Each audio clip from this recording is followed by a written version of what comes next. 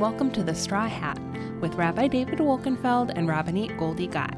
We are the official podcast of Anshe Shalom B'nai Israel Congregation, an Orthodox synagogue in the Lakeview neighborhood of Chicago, Illinois. We are recording this podcast on Monday morning. Tuesday, tomorrow, is the beginning of Masechet Megillah in Daf Yomi. It's another short and sweet Masechet. You start this week. You will finish Masechet Megillah in plenty of time for Purim. You could actually do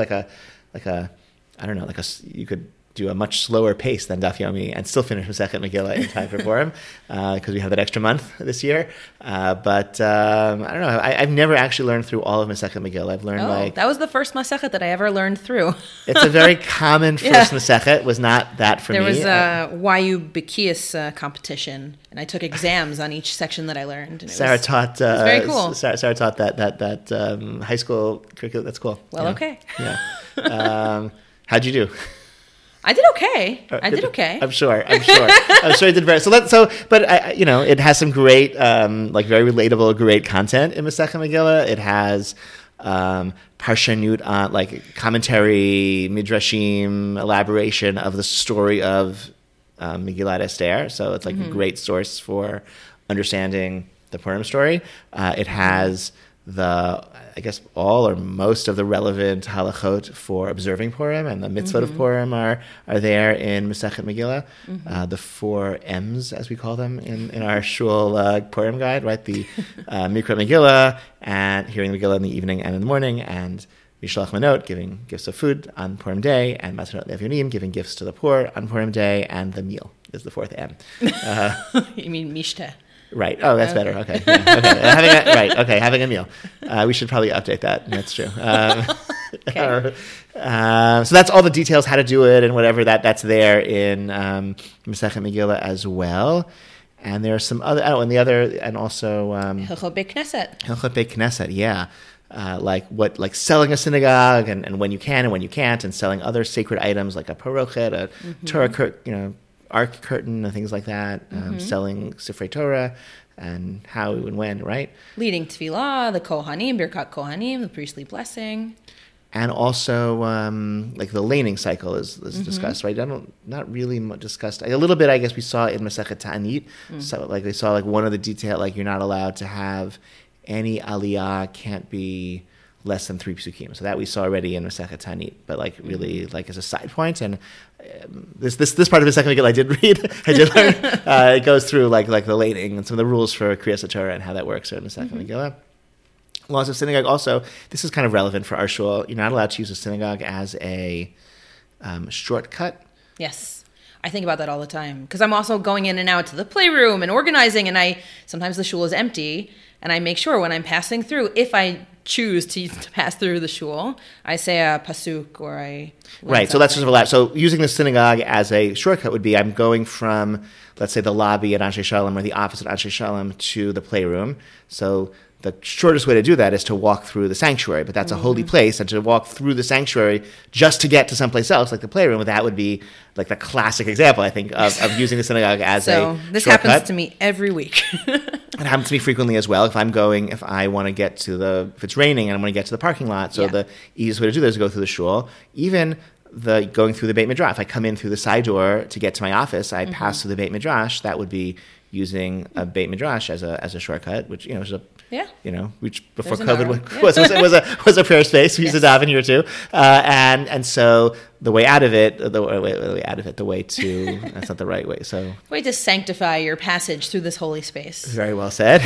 Is to recite. One way to do that is to recite a verse. So I'm not walking through the Beit Midrash just to get to my office from the side door, or from my office to the side door to leave and go to the parking lot. I am when I'm in the Beit Midrash or I'm in the synagogue, I recite some verse from Scripture, so that it's I'm using it for its real purpose as I pass through. Yeah, I think our synagogue was not seem to be designed with this in mind, but but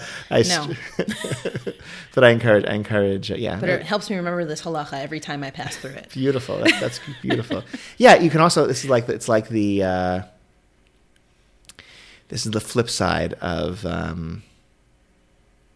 there's the joke of like somebody's in a bathhouse and says, you're not. It's actually, I think it's actually not a joke. It's in the story's in the Talmud, right? Someone's in the bathhouse and he says, oh, you're not allowed to say words of Torah in a bathhouse. And he says, how can you say that? You're not allowed to say words of Torah in a bathhouse, right? Because even saying that you're not allowed to say, get it, right? Yes. So, okay. That's a joke. Yeah, I think it's a joke. I think it's one of the at least five examples of Talmudic humor. I think that's one of them. So you can go up to if somebody, this is maybe it's like dad humor. I tell my kids you're not allowed to use a shul as a shortcut. So you have to learn some halacha when you're passing through the shul, such as the fact that you're not allowed to learn. You use a shul as a shortcut. So now It's the worst intersection of rabbi humor and dad humor. Sorry about that. Okay, you can all our listeners can pity my children that they have to put up with it. At least one of them usually laughs. They'll remember. That's the thing, is they'll remember that halacha now forever. So you're doing good. And now all of you will as well. Okay, if you can go up to your friends and or child or whatever and say, you're not allowed to use a synagogue as a shortcut. When you're picking up your kid from babysitting. Picking your kid from the babysitting room. You're passing through the back of the synagogue, going to the babysitting room. Well, if you're in the synagogue davening and you leave to go different. Right now, but if you're if you're walking through from the lobby to the babysitting room, correct. Yes, correct. If somebody wants to donate a substantial amount of money, we can renovate the building and have a hallway in the back of the shul, and then you could walk from the lobby to the babysitting room and use the restroom without having to pass through the shul, and then you could forget this halacha. Well, at least you could, many advantages, but you also wouldn't, you would have less reason to use the shul as a shortcut. So this is lots of fun things from Masechet Megillah. A lot of practical things. Plus a lot of Agadah to throw in a lot of stories and fun stuff. It's 10 out of 10 would recommend Masechet.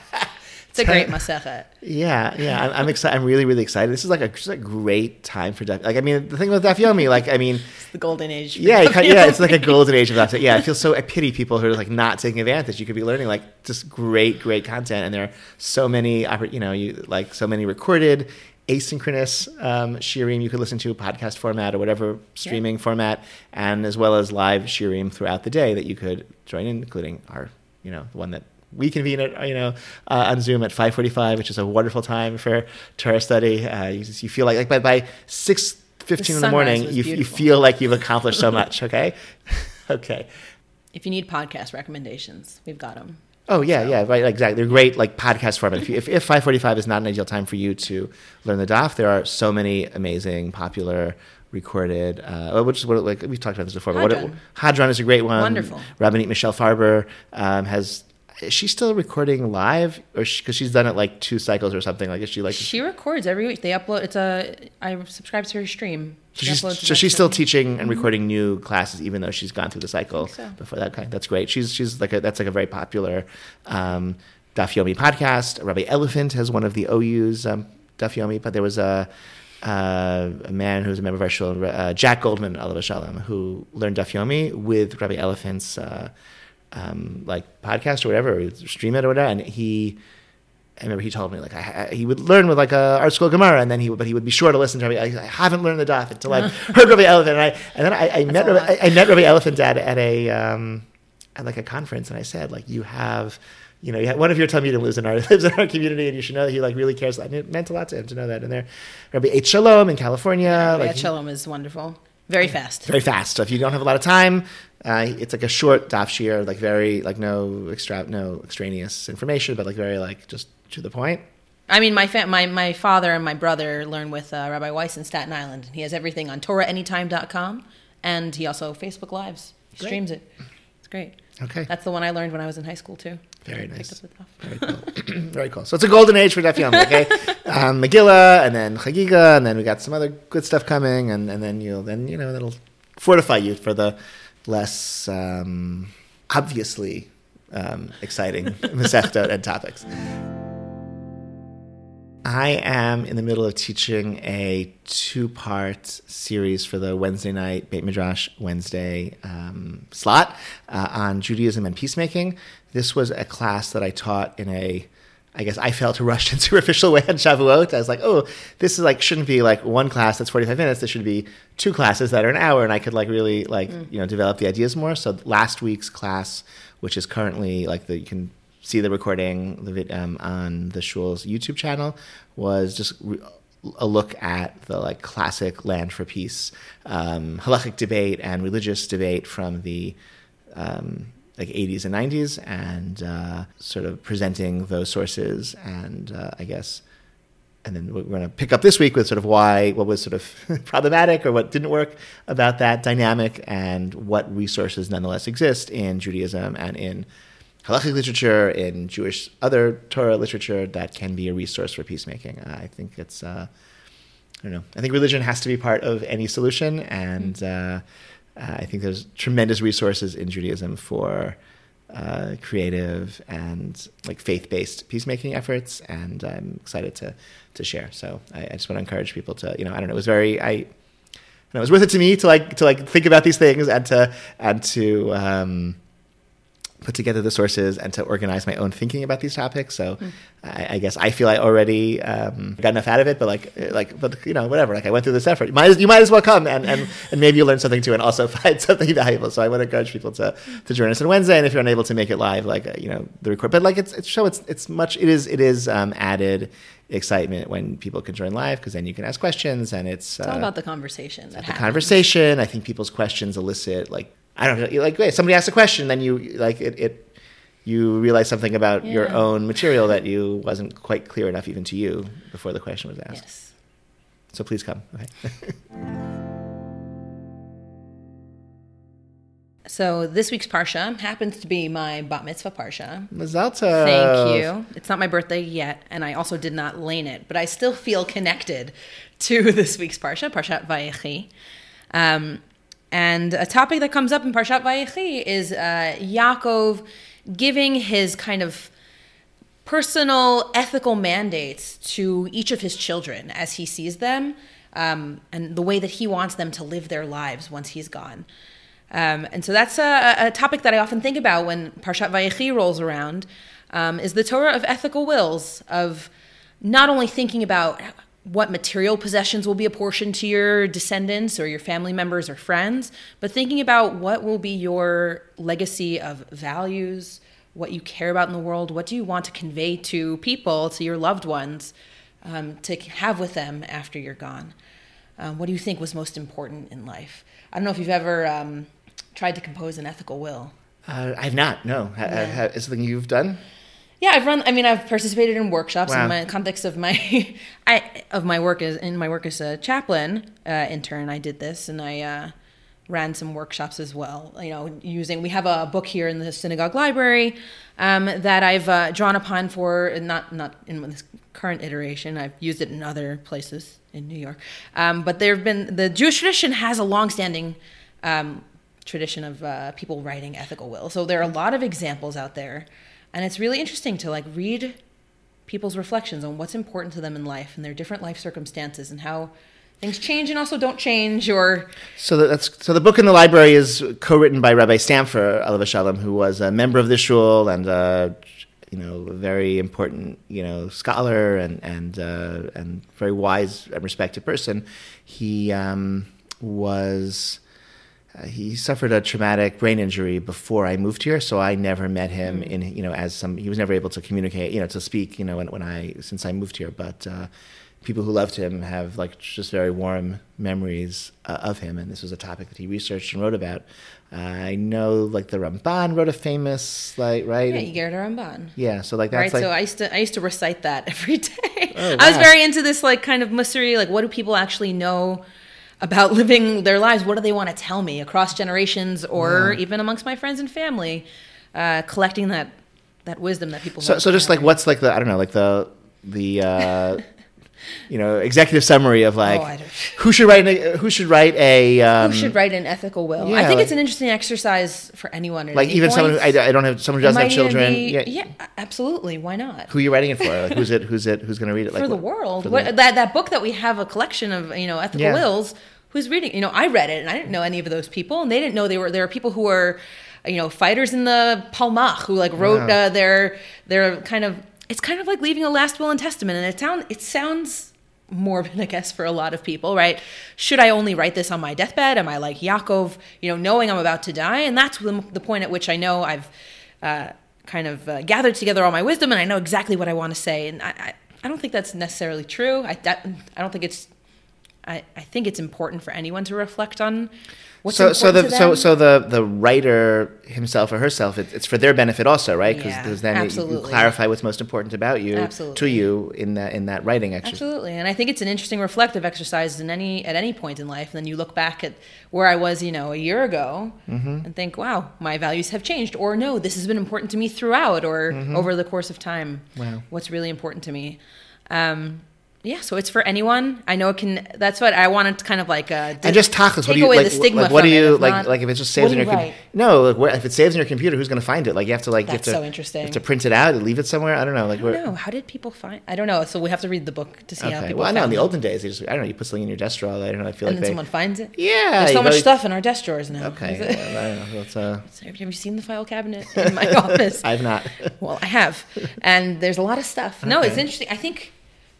I think these are important conversations to have in general, right? And not to be afraid of talking about what's important to you in a way that's kind of grander than you think because, hey, I'm not, actively thinking. Yeah, and that's true also not just in the values plane. It's also true on a very tachlis, halachic plane of what we want to happen when we are about to die and when we die. True. And that's, this Parashat Vayechi is a Shabbat that the National Association of Chevra Kadishas, who are the people responsible for preparing Jewish bodies for Jewish burials, they encourage congregations to devote some time on Parshat Vayechi or the weekend of Parshat Vayechi to making sure that we've talked to our families and signed documents indicating that in end of life medical decisions we want to be made in accordance with Jewish values and Jewish law, and here's the rabbi I want to be consulted, about these types of questions, and this is how I want Jewish values and Jewish law to govern my burial, and I sign this, and